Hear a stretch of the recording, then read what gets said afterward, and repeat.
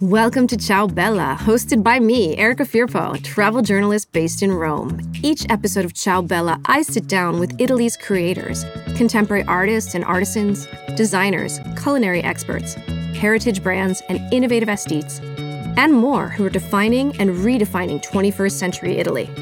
Pull up a chair and join in.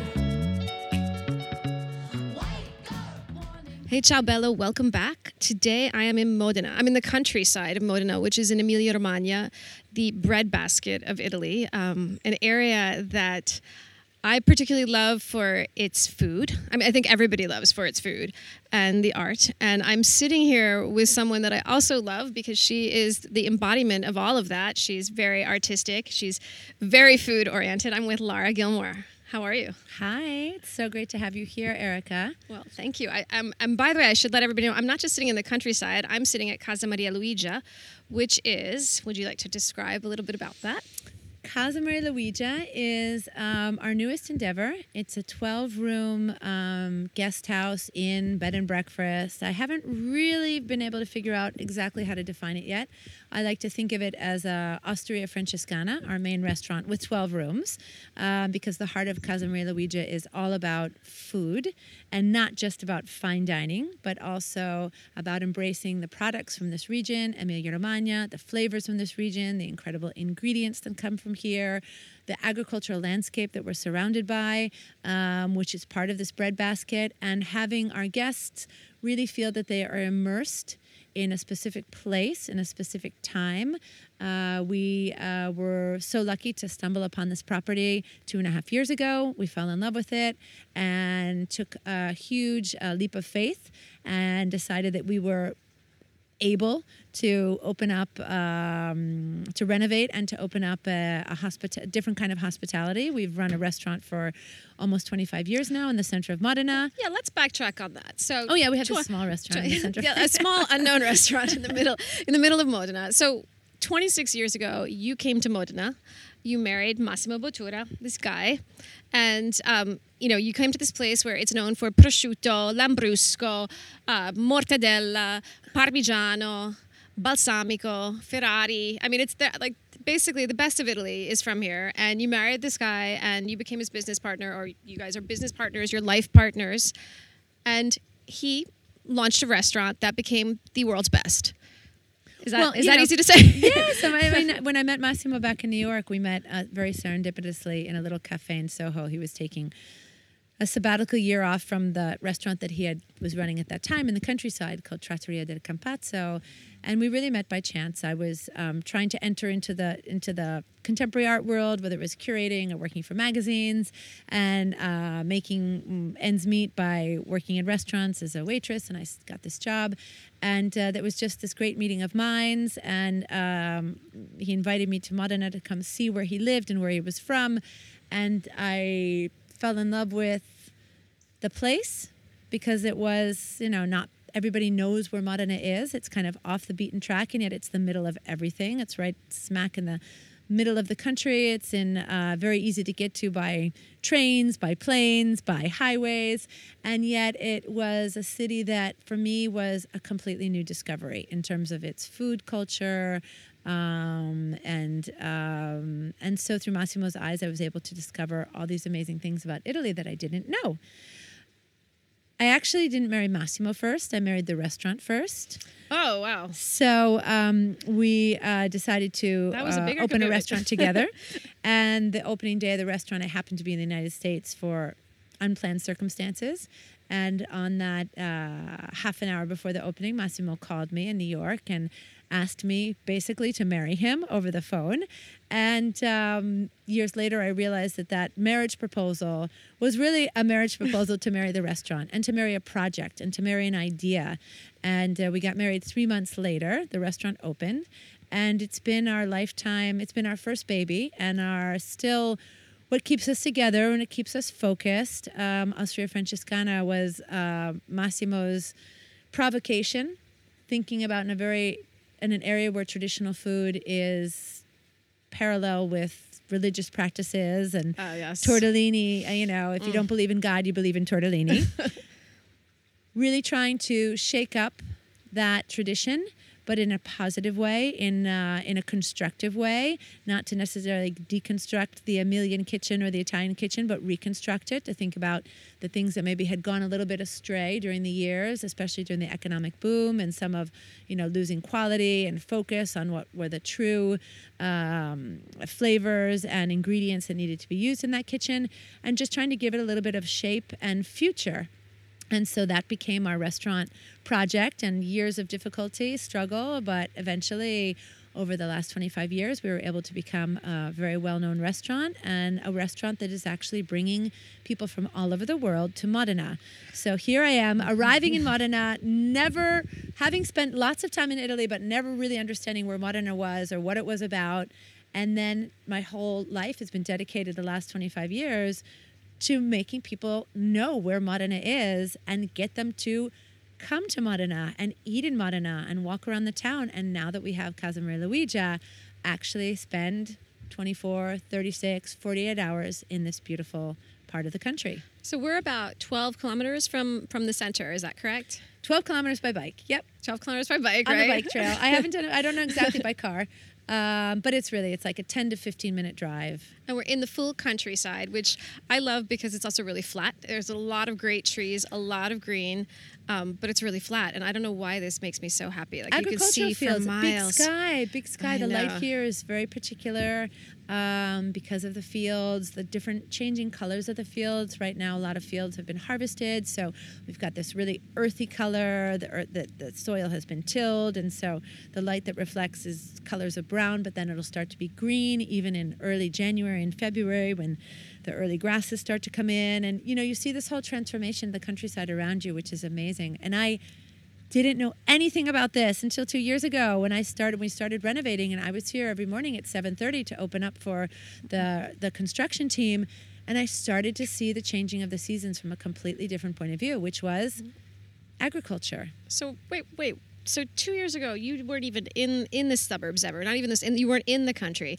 So you come out here and you and Massimo find this property and you say, it looks like something we could live in, even though we could do something with, even though you guys are Modena people, town people. Backstory, we walked into this beautiful property that had been abandoned for about 10 years, but had great bones. It was not falling apart. It had, roofs were still intact. You could see where the renovations had gone on over the last 200 years. So this is the building's 200 years old. Yeah, the family had left about 10 years ago, and there were, on the top floors, an apartment had been renovated in the 1980s. There was another wing of the house that hadn't been touched since the 1960s. There was a beautiful carriage house that had been turned into this awful garage and custodian's apartment. Everything was resounding, though, with this great sense of waiting for people. We walked into that space and I just had this feeling that the house was waiting for people, to be filled with people. And immediately, Massimo and I looked at each other and we thought, we were looking for a small country home for weekends because we're working all the time. We never have any time to get away. I wanted something close by, a place to bring our dogs, to have a garden. And when we saw the property, I thought, well, it's too much for us. We need to fill it with people. And how are we going to fill it with people? Massimo had his eyes on the carriage house. He said this carriage house could be so beautiful for a small restaurant. We have so many requests to do a dinner party for 12 or for 20. Our restaurant can't cater to those kinds of numbers. It's a small restaurant with 12 tables. And so all of a sudden he was thinking, carriage house, this is going to be where we're going to create a second Osteria Francescana. I was looking inside the rooms and I went up the stairs filled with cobwebs, and it already looked like a perfect structure to have a small bed and breakfast. I love breakfast in Emilia-Romagna. Nobody really has breakfast in Emilia-Romagna. Everyone's gone on to their coffee and cornetto, the bar, 5-minute breakfast. But there's so many incredible ingredients coming from my Anglo-Saxon American background, with great eggs, frittata, sausages, gnocco fritto. I've always been dreaming about pulling these ingredients together and making them into the ideal breakfast. And so we just started dreaming each in our own direction about what the house could become. And without really drawing up a business plan or thinking it through properly, we thought 3 rooms, then 6 rooms, then 9 rooms, and we finally landed on the number 12. So there are 12 rooms, and the rooms are beautiful. I think, though, I will tell you the two things that when I walked in here, the first thing is I walked into the entrance and I was like, oh, I feel like I'm at home, because the couch, the magazines, I don't know, I was just like, this just feels like I'm in someone's house, and I think it might be my house. And I loved it. Immediately had this homey feeling. And then the art. Because this is, I know that everything that you both do is about food, but I also love how much you guys love art, contemporary art. It makes me feel so good because, you see a lot of these pieces in museums, you see them in magazines, but you never really see people living with them. And this is, for me, that kind of experience where you get to live with incredible works of art the way I think they were meant to be. I don't think they were all meant to be on walls. I don't think they were meant to be locked up, either in a collector's vault, because they're so valuable, you can't even look at them, or locked away in someone's home. And when we opened Osteria Francescana, we had a very small, very humble collection. But as we began collecting more art, the first thing we wanted to do was put it in the walls of the restaurant to share it. We felt that it was kind of a landscape of ideas and a way of communicating with our guests visually what we were thinking about, what was on our mind, the things that we liked, images that were stimulating for us, sculptures or art that was provocative. And we never had a doubt that Casa Maria Luigia would be filled with art. Some of the art comes from Osteria Francescana, things that have been taken off the walls and either migrated to our house and were, in one of my children's bedrooms. And then I thought, well, God, that would be great for bedroom number 12 or number 7. And then other works that we specifically bought for the house. Number 1, because we had always been dreaming about buying, for example, an Ai Weiwei piece.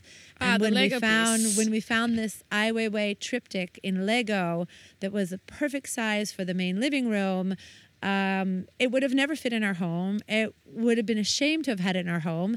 And it's just so, in a way, I don't want to use the word satisfying, but it gives me so much joy to see people's reaction to a piece of art like that. And not everybody likes it. Some people are like, oh, how is it possible? So the image is of the artist, Chinese dissident artist, very iconoclastic.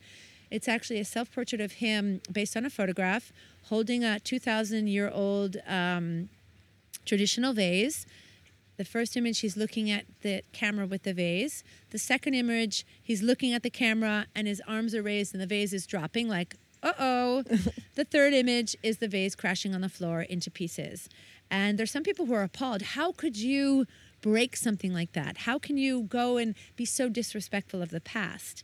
But that series of images for us is so hopeful because in a way it's saying we can look at the past and we can break with the past, but look at the possibilities. Look at everything you have on the floor, all those pieces, picking them up, putting them together, reconstructing them, and turning them into a new kind of future.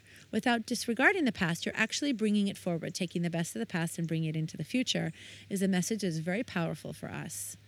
Then, of course, the fact that it's in Lego makes it friendly and fun. It's not so just like playful, oil painting, from Caravaggio, or it's Lego. It's also going to be eternal. It's going to be the last standing, thing that's in that house. No matter what happens 500 years from now, those Legos will be around. And then you'll probably have, I feel like the Tracey Emin piece will be around on the walls. There's so many great pieces. So we have a Tracey Emin piece that when Massimo found it at auction, he showed me the picture in the auction catalog. It's like, oh, this would be so great. The piece is called Red, White, and Fucking Blue. and I'm American, so I thought immediately, oh my God, well, I don't want people to think that, I'm, not a good American citizen or I don't love my country. I've been living as an expat for so many years. But as we put that up on the wall, and I realized the minute that we put it up, that red, white, and fucking blue is not a negative about your national colors or your... It's like red, white, and fucking blue. Like, we are doing this. We are going all out. We are going to be as red, white, and fucking blue as we can in everything we do. It's an affirmative. It's saying we're not going to hold back on anything, whether it's the art, the food, the landscape, trying to do the best we can with our, organic gardening, creating a home away from home for travelers. And so for me, that red, white, and fucking blue is like, yes, The affirmation. Well, let's Yes, talk, we can. let's talk a little bit about the landscape here, because this is a beautiful, beautiful property. And I know that you mentioned there's a beautiful pool. There's the tennis court with the Joseph Boys. There's the swing that I was swinging on, and then in the front there's a huge field. Right. What's in that field? Well, Erica knows what I'm so, one of the I've fallen into many roles taking on this project, and I'm a doer. I like to think things through, but more than anything, I like to think things through while I'm doing other things. And so I'm the main gardener here, vegetable garden, flower arrangements, making sure the rooms are in order. I just had someone come and fix a curtain, and of course I want to be there. One thing I've learned about living in Italy is that it's all about your human relationships with people. Exactly. Whether you have an artisan who's helping you upholster a sofa, someone who's going to frame your beautiful works of art, or even help you hang them on the wall properly, lighting, et cetera, et cetera. And so with this property, we have this very large field, about 2 hectares of land, that was basically grown for alfalfa, for feeding Parmigiano Reggiano cows, which is really great. But I kind of felt like we could do more with that. So farro, spelt, is a heritage grain, a beautiful grain that we use in our kitchen at Osteria Francescana. We grind it to make flour for our bread, so a percentage of our bread has spelt in it. And we also use the whole grain for our staff meals and some of our dishes in Francescana, but even more so at Maria Luigia. So I decided to plant farro, and organically. And farro is also a great grain to transform a non-organic field into an organic field. It takes a couple of years. But now I have, 20 huge bags of farro that I have to find someone to grind to turn into the flour. How am I going to get it there? Where is it going to be stored? How am I going to, all of a sudden I have all these incredible projects to solve, which is very stimulating for me. Hopefully we'll be able to package some farro for all our guests at Casa Maria Luigia. So they'll go home with that and a recipe of something they can make, and then maybe they've eaten here and they can in our home they kitchen. Start pushing farro. I can't call it spelt. I just don't like. Spelt just isn't it's not such a nice word. And farro. Farro is like so beautiful and hearty and it's like wholesome. sensual, and I love it. It's you can like use carnal. it in soups. It's kind of like a barley. But it's a little bit crunchier and nuttier than barley, and actually is much harder to overcook. So for those of us who are not brilliant in the kitchen, you can go wrong with farro and pretty much fix it up in any way you want to. We make salads. I love cold salads with farro. I love it. So another thing that we do at Casa Maria Luigia to create that sense of home away from home, in the carriage house, we ended up creating our restaurant experience. We have a professional kitchen there where we serve both breakfast and an evening 9-course tasting menu from Osteria Francescana. But in the homey, comfy, green kitchen of Casa Maria Luigia, we have this amazing giving refrigerator. I call it like the giving tree. I don't know if you ever read the book by Shel Silverstein, The Giving Tree. Well, we have the giving refrigerator. So this refrigerator is like my dream refrigerator. I grew up with a mom who was cooking all the time, and then left home, went to college, boarding school, went to college off on my own. And I often long for that refrigerator that had so many yummy things, leftovers in it, and I could always just pull out something, there was something to eat. So I wanted to create here for our guests who are travelers. Oftentimes they're coming from Rome or Florence or Venice and on their way to another part of Italy, and maybe they stop for a day or two or just a night. The idea that they could open up this refrigerator on their own, they don't need a waiter or a server to do it for them, and find these small singular portions of delicious healthy snacks, whether it's fresh salads from our garden or a farro salad. On Saturdays we have chickpeas with yogurt and whatever vegetables in season, whether it's cucumbers or peppers, or we're moving into pumpkin and cauliflower season. We have fresh fruits in there. We have yummy little snacks. Maybe later we'll go in and see what today's menu is, but it's constantly changing. I think it's constantly seasonal. Sure Darius has already been there. Two comments that remain with me was young American who's living in Berlin, a journalist working for Bloomberg, say in his 30s. He walked in and he said, "Oh my God," opened the refrigerator and said, "I feel like I'm back at my parents' house, but even better because my parents aren't here and there's a bottle of wine that I can open and I can sit down and have a snack. And it's not a full meal. It's not restaurant, but it's that sense that you're just sitting at the kitchen counter having a meal. And at that kitchen counter, someone else is going to come along who's staying at Casa Merluija and open the refrigerator and get the same thing you got or something else and sit beside you. And inevitably, that's going to break into a conversation of where you're from and where you're going and what you're doing and why are you here. So someone from Sydney can meet another person from the UK or from Berlin or from Atlanta, Georgia, Taiwan. We've had guests from all over the world. And once again, creating a space for community, however temporary it may be. The community can be formed around two people eating at a countertop who've never met, serving themselves, a glass of wine or pouring a glass of wine for someone else or saying, would you like me to put on water for tea? It's amazing how people are so intuitive about a kitchen, and they actually, once they've eaten something, their fork, their plate, they tend to just put it in the sink, or I've seen even our guests put things in the dishwasher. So there's this amazing sense of, for the time that you're here at Casa Merluija, you're part of something. You're part of this community of Casa Merluija. Well, I think you feel. I think that you do. You feel like you're at home. And I remember when I stayed here in June, I stood in front of. I opened up the refrigerator and I did one of my favorite things to do is I like just opening a refrigerator and staring into it. It's like my thing. I just stand there and I like to look and I like to just. And it makes me happy. Like it makes me sad when sometimes our refrigerator doesn't have like the days that it doesn't have a lot of food, and then you just close it immediately. Right. But when it's full, you get this sense of satisfaction. And I just stood there and I was like, this is great. Like I'm looking in. I was like, I'm gonna have that salad.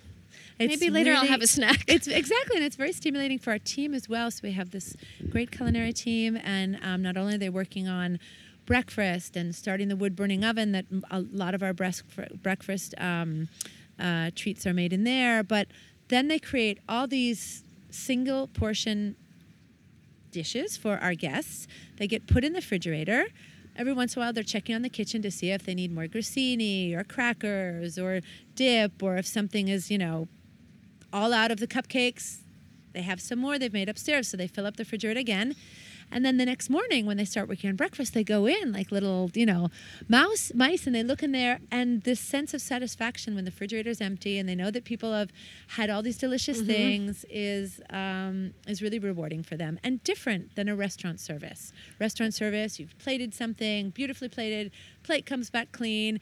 This is just much more about nourishing rather than making it kind of a theatrical experience. And so there's a lot of love going on there and exchange back and forth. That's when we were driving over here, and I asked you in the car, I said, how different is this kind of hospitality than a restaurant hospitality? That's what you were saying, that it's nourishing. In fact, I'm going to let you put it in your own words, what you were telling me earlier today. There's a lot of sharing going on here, which often can happen in small doses in a restaurant like Osteria Francescana, but it's a very short exchange because our guests are at the table for 3, maybe 4 hours.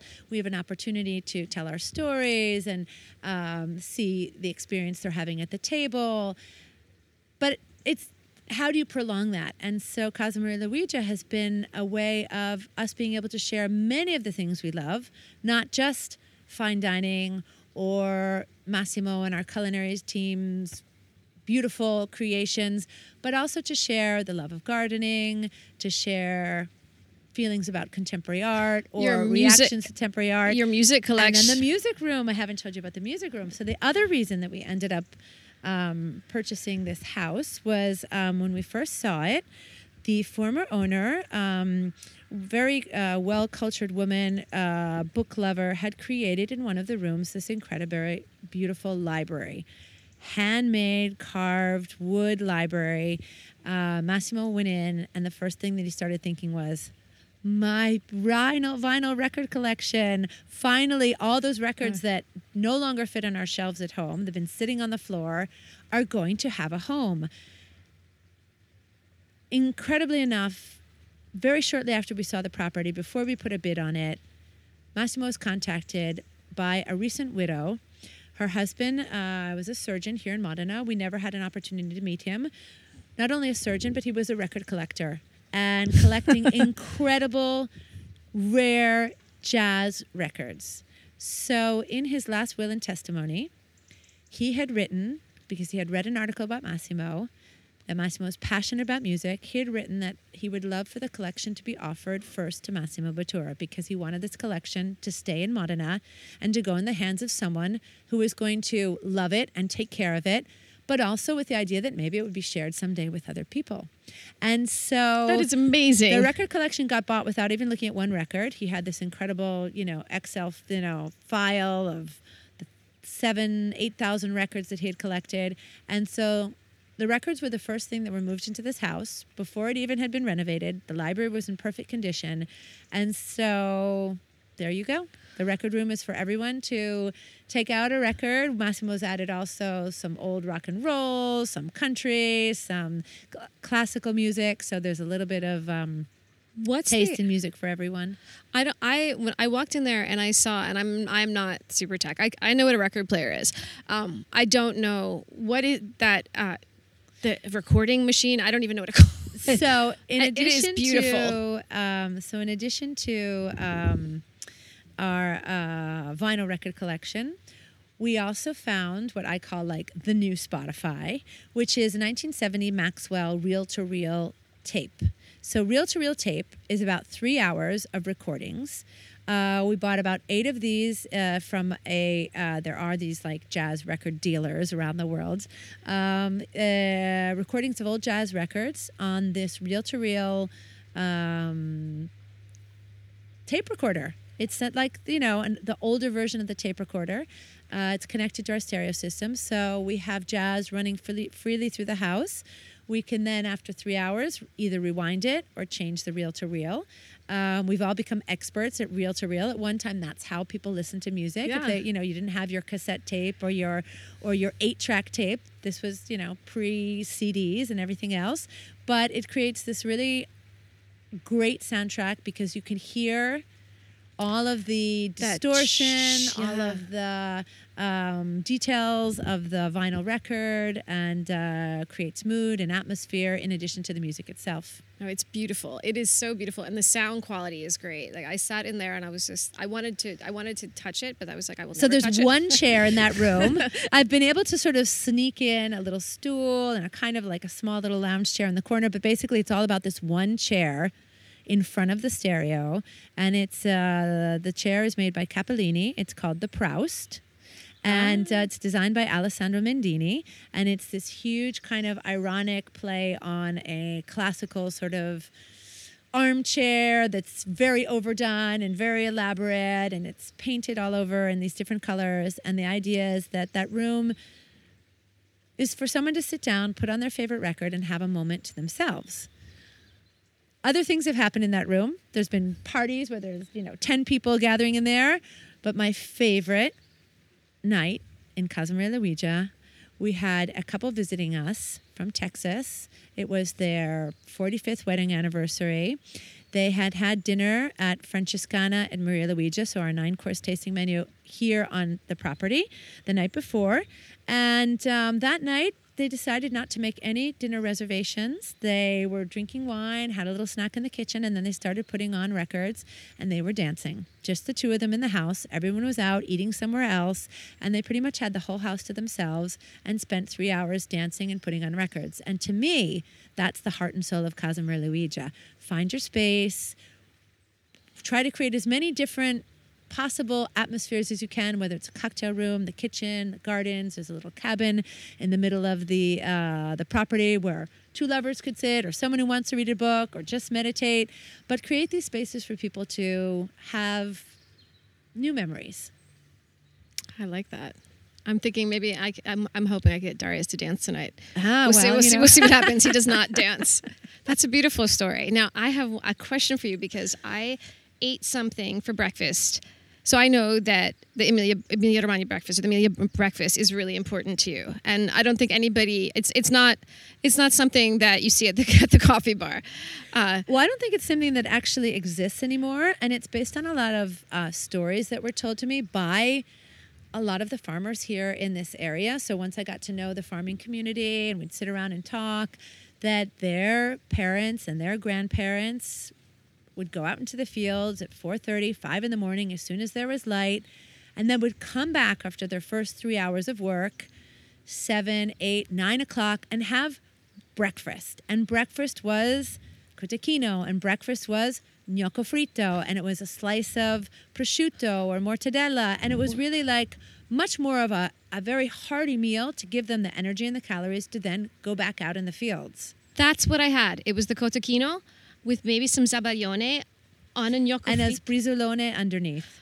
That was So we've put together this combination, umami. which is not a traditional combination. You're not going to find it anywhere else unless we've had an influence in the way people think about breakfast here. But basically, this brizzolone is a cake from Mantova made with almonds, a little bit of brown sugar. We've put a little salt in it to make it between savour and sweet. Turn it into a cookie instead of a cake. It's very dry and crunchy, but it has this great almond base to it, almonds and butter. Cotechino sausage is typically eaten at Christmas, and it's a sausage that's boiled. So it has a little bit of a gelatin quality to it. I've never really loved it, even though it has great flavor. So I always thought about how could I make cotechino more delicious, and the idea was putting it into a wood-burning oven. We were given this incredible wood-burning oven made here in Modena. the one that says Maria Luigia. It says Maria Luigia on it. I think we made pizza in it once, and then decided, hey, let's give ourselves a challenge of thinking about everything else that we could make in this oven that isn't necessarily pizza. So we had Brussels sprouts in the garden and started roasting Brussels sprouts. Started thinking about focaccia. How could we make focaccia in there? Jessica Roosevelt, our head chef, who'd come from Osteria Francescana, got inspired. Let's try to see if we can make a frittata and cook it in a cast iron skillet inside the wood-burning oven. Everything taking on this kind of smoky quality. And cotechino inevitably went into that oven and became the most delicious thing that you Ever. want to have in the morning. And so it's crunchy on the outside. It's lost all of its sort of fat or extra grease. It's all been drained out of it, and then gets crunchy. And so it's only flavor and this beautiful, light, I don't know how to describe it. Then we put zabaglione on top. Which is, to me, the icing on the cake. Oh, my goodness. So you have sweet and savory, the almond biscuit. It's a little bit of an umami. Yep. It is morning umami. It's not too many calories at the end of the day. I've done some sort of like a calorie count. It's less calories than a Big Mac. It's less calories than a lot of things we eat in our daily lives. I think it's less calories than a bran muffin. So much more delicious. And it's got this sense of nourishment and being hearty, and you're in the countryside. So I'm very happy with that part of the breakfast, and just being able to introduce something that's very traditional, local, but in a completely different context. So I have two questions that I think our listeners will want to know. The first question is, I know anybody can stay here, but can anybody come to dinner here? Do you have to stay here? You don't have to stay here. Okay. So we only have 24 seats. And it's picnic style, right? Is that what it's called? 3 communal tables. Communal tables. 3 communal tables. Each seats 8 people. We have an open kitchen, so part of the experience of dining at this version of Francescana is also being able to see the kitchen at work. There's no wall between the kitchen and the dining room. Our guests are also invited to stand up and see what people are doing or see how something is plated. I think that adds an element of surprise, but also great joy. Someone who has been wanting to dine with us and then actually not only get to eat the plate, but see how it's made. But there's so much amazing energy that happens from the moment people sit down at the table before they're even served their first dish. The sense of, hi, I am Laura. And you meet your neighbor, you start having a conversation. They could be 2 people with completely different political points of view, different age groups, different economic background, so many differences that all come together at the table, and everyone is sort of equal at the table. And there's always a moment that they can share their stories, their lives, their experience of having that meal together. So it's been very exciting to see that come to life and to see that happen. And that you were saying... so anyone can... So basically, our guests who are staying here, if they're staying for 2 nights, one night they'll eat there, but they're not necessarily going to eat 2 nights there. The menu is the same. And so that opens up places for people who are traveling through Modena. Maybe they weren't able to get a table in Osteria Francescana and they want to have an Osteria Francescana experience. So a table can be booked, a place at the table can be booked on our website at casamarialuigia.com. You don't have to be sleeping here. I think it's best to have the full experience, but we welcome outsiders as well. And part of that experience you were saying earlier is that it's a 9 courses. It's a 9-course set menu, so I don't think of it as a restaurant, but I really think of it as a dining experience. The beverages, there's a beverage pairing included that could be alcoholic or non. The non-alcoholic are all kinds of fun non-alcoholic cocktails that we make and mixtures of juices and herbs, and we try to keep it fun and exciting for our diners. The beverage pairing changes. All Italian wines, a lot of small producers. We go from very local to down to the tip of Sicily. We like to introduce our guests to wines that they may never have heard of or tried before. And so that's exciting for us as well. And it's, I know, I've read a few things. It's the greatest hits. What can one expect on the menu? I like to divide up the menu into 3, since it's 9 courses, into sort of 3 moments. First 3 moments are our starters, and our starters are some of the dishes that maybe no one has heard about. They are right now we're serving a dish called Tribute to Normandy, which is based on Massimo's first experience leaving Italy and traveling with his older brothers to the coast of Normandy and Mont Saint-Michel, and having this first encounter with unknown foods and getting out of his comfort zone, and how that was sort of the early seed planted for him for the curiosity that then grew within him to become a chef and travel and eat strange and unknown foods. Then we move on to a dish called Autumn in New York, which is a tribute not only to the city of New York, but also to Billie Holiday, who rendered the jazz standard Autumn in New York so famous. It's a memory of cooking with Dave Chang, shopping in the Union Square Farmers Market, and also an ode to the seasons, because Autumn in New York is a dish that has a particular shape and form. There's a broth, there's the shape of an apple, there's always an apple in every version of Autumn in New York, but Autumn in New York, the recipe changes with every season. And so Autumn in New York is different than fall autumn in New York or winter or spring. And so the idea that a recipe and an idea can evolve over the seasons, just the way a jazz standard is sung by performed by different musicians. And so this relationship with music and a city where Massimo and I met and that we love and adore. And then the next course we serve, this summer we were serving pesto in abstract, which is not a pasta with pesto, but the idea that a pesto is an idea, and then it can be made with whatever ingredients you have available and are in your region or in your pantry. And so we were putting together basil but other herbs and trying to make a pesto that has a resounding flavor of basil and of that traditional pesto recipe, but can also expand into touch other flavors. It was a custard made with pine nuts and Parmigiano Reggiano, and then this very intense pesto, different herbs from the garden, changing constantly. So your garden itself is also bringing a lot into the kitchen. Yes, this dish was definitely inspired by the Maria Luigia garden, and we had the green beans that we had grown here and our potatoes, and so it was an ode to that kitchen. Now that dish is transferred into the fall, and it's become Snails Under the Snow, and this is a story about Massimo looking out at the winter landscape, the snow falling outside, thinking about where the snails were, whether they were living under the snow, how many layers of earth they had crawled under to stay warm and stay alive. And so he recreated this sort of sense of the layers of the earth itself. There's toasted hazelnuts, there's breadcrumb, there's coffee grinds, there's a little bit of smoky whiskey in there, porcini mushroom, gelatin, all these very earthy flavors put together to recreate a sense of what's under the surface of the earth, and then a classic snails with parsley and butter, and on top of this very light foam of garlic as if it was the snow. And so this is a poetic dish and also a dish about about the changing of the seasons and asking questions about nature. Then we move on to our what we like to call like the diva plates, and the diva plates is the heart of this menu, and they are some of our most classic iconic dishes: 5 ages of Parmigiano Reggiano, the crunchy part of the lasagna, which is playing with a million traditions of lasagna and turning it into kind of a playful dish for children.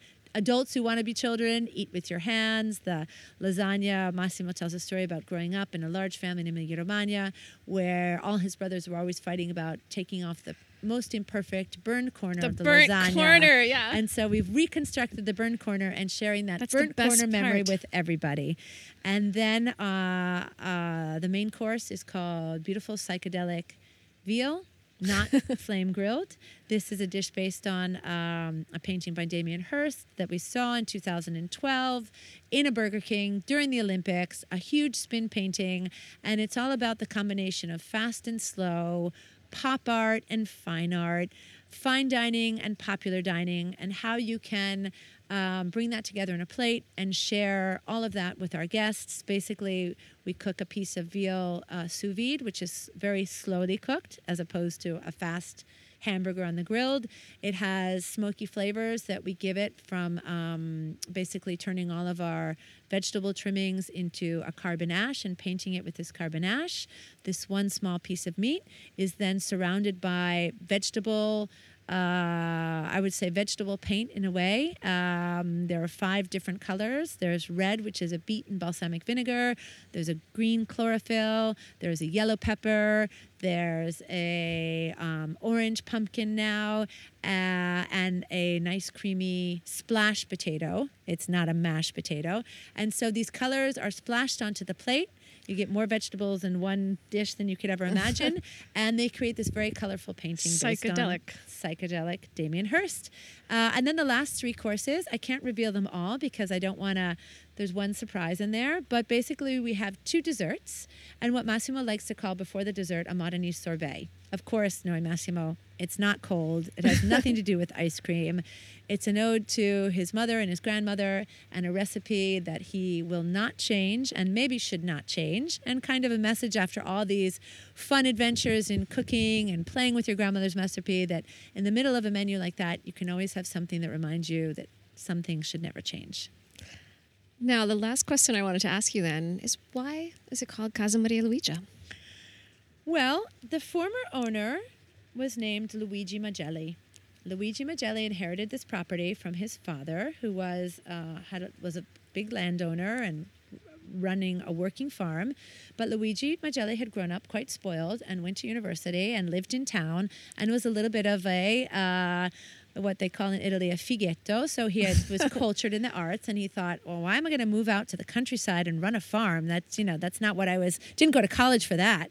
So he inherited this property, and he was actually the one in 1900 who began transforming it into what it is today. So there was already this seed planted that this should be a place to entertain people. He created a pond so that that his guests could come and he could take them around the agricultural Which pond. we're sitting next to right now. And a little boat ride and a boathouse. He also created a fountain, a grotto fountain, so the guests would come and visit that fountain. He planted trees in not a random way, in any way whatsoever, very intentional landscaping. And you told me these trees were always beautiful here. 12 from when oak you got trees, an alley of yew trees, taxodiums. It created a root cellar.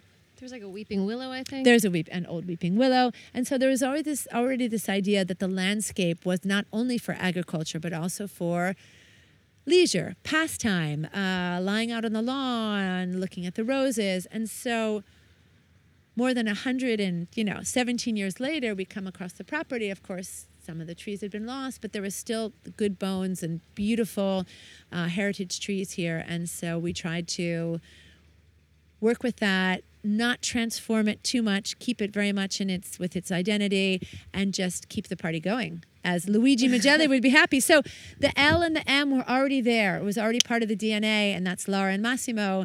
And Massimo's mother's name was Maria Luigia. Maria Luigia is not only Massimo's mother, but she was also the second wife of Napoleon, who Napoleon gave her the city of Parma, and Colorno is where she had her beautiful property. And so the thing about Maria Luigia, Massimo's mother was named after Maria Luigia, is that she was loved and adored because she brought culture and art and music and theater to the city of Parma, and in a way that Luigi Magelli had also brought culture and landscaping and the idea of entertaining here to this property. And so Massimo and I, as L&M or M and L, wanted to contribute to that as well, bringing our art and our love of music and food once again to this property. So layers and layers and layers of meaning. I think you guys have done an excellent job, and I think everything about what you guys are doing is also about telling a story from the past, but also a story that then I or somebody else can tell too. You know, you walk out of here with stories, which I think is, you know, when you were describing his dishes and all the stories that go into what you're eating, or when you're describing the tortellante, which we'll talk about a little bit later, or just Luigi. I mean, these are beautiful stories, and there are so many stories that come out of just staying here. I can't wait to walk into the kitchen. Let's see what's in the kitchen. Yeah, let's do that. So thanks so much for sitting with me. I had a wonderful conversation. I'm so happy. This space, I automatically always feel at home here, so thank you. Hey, I'm back and just finished listening to the outtakes of this episode. Laura and I had a great conversation about biking in Modena. I love how she captures Modena and the Emilia-Romagna vibe in words. Listen in. I'm gonna get a mountain bike. That's my Christmas wish. You It's seem on my like- Christmas wish list. You seem like you're going.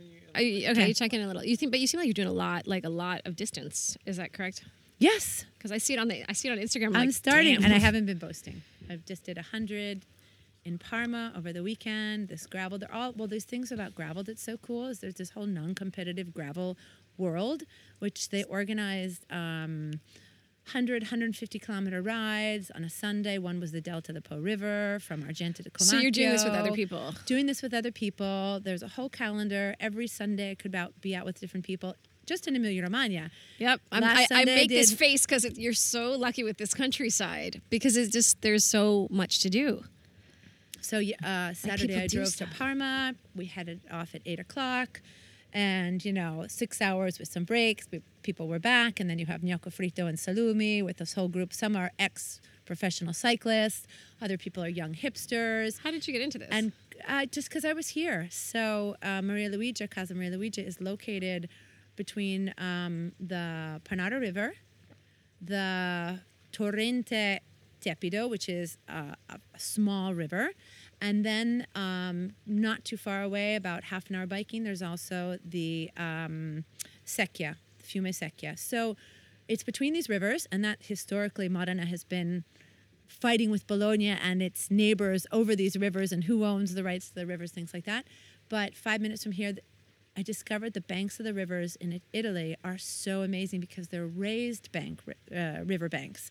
So when you're raised, it's a flat landscape here, except when you head up to the hills. But basically, the agricultural fields are a flat landscape, but the riverbeds are raised 20, 30 meters above, and so you Really? have this great view of the landscape. So you're oh wow, you're above everything then.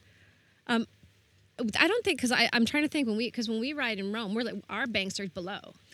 The riverbanks are raised up above. That is partially because they also serve as barriers. So when the rivers overflow, Flow. so that they don't go into properties, townland, churches. The raised riverbanks were part of the irrigation system and a way of protecting homes and agricultural fields from being overflown. So do you do this every week? Because I feel like on Instagram you do it a lot, and you do it in the morning, which makes me feel like I got to get up now too.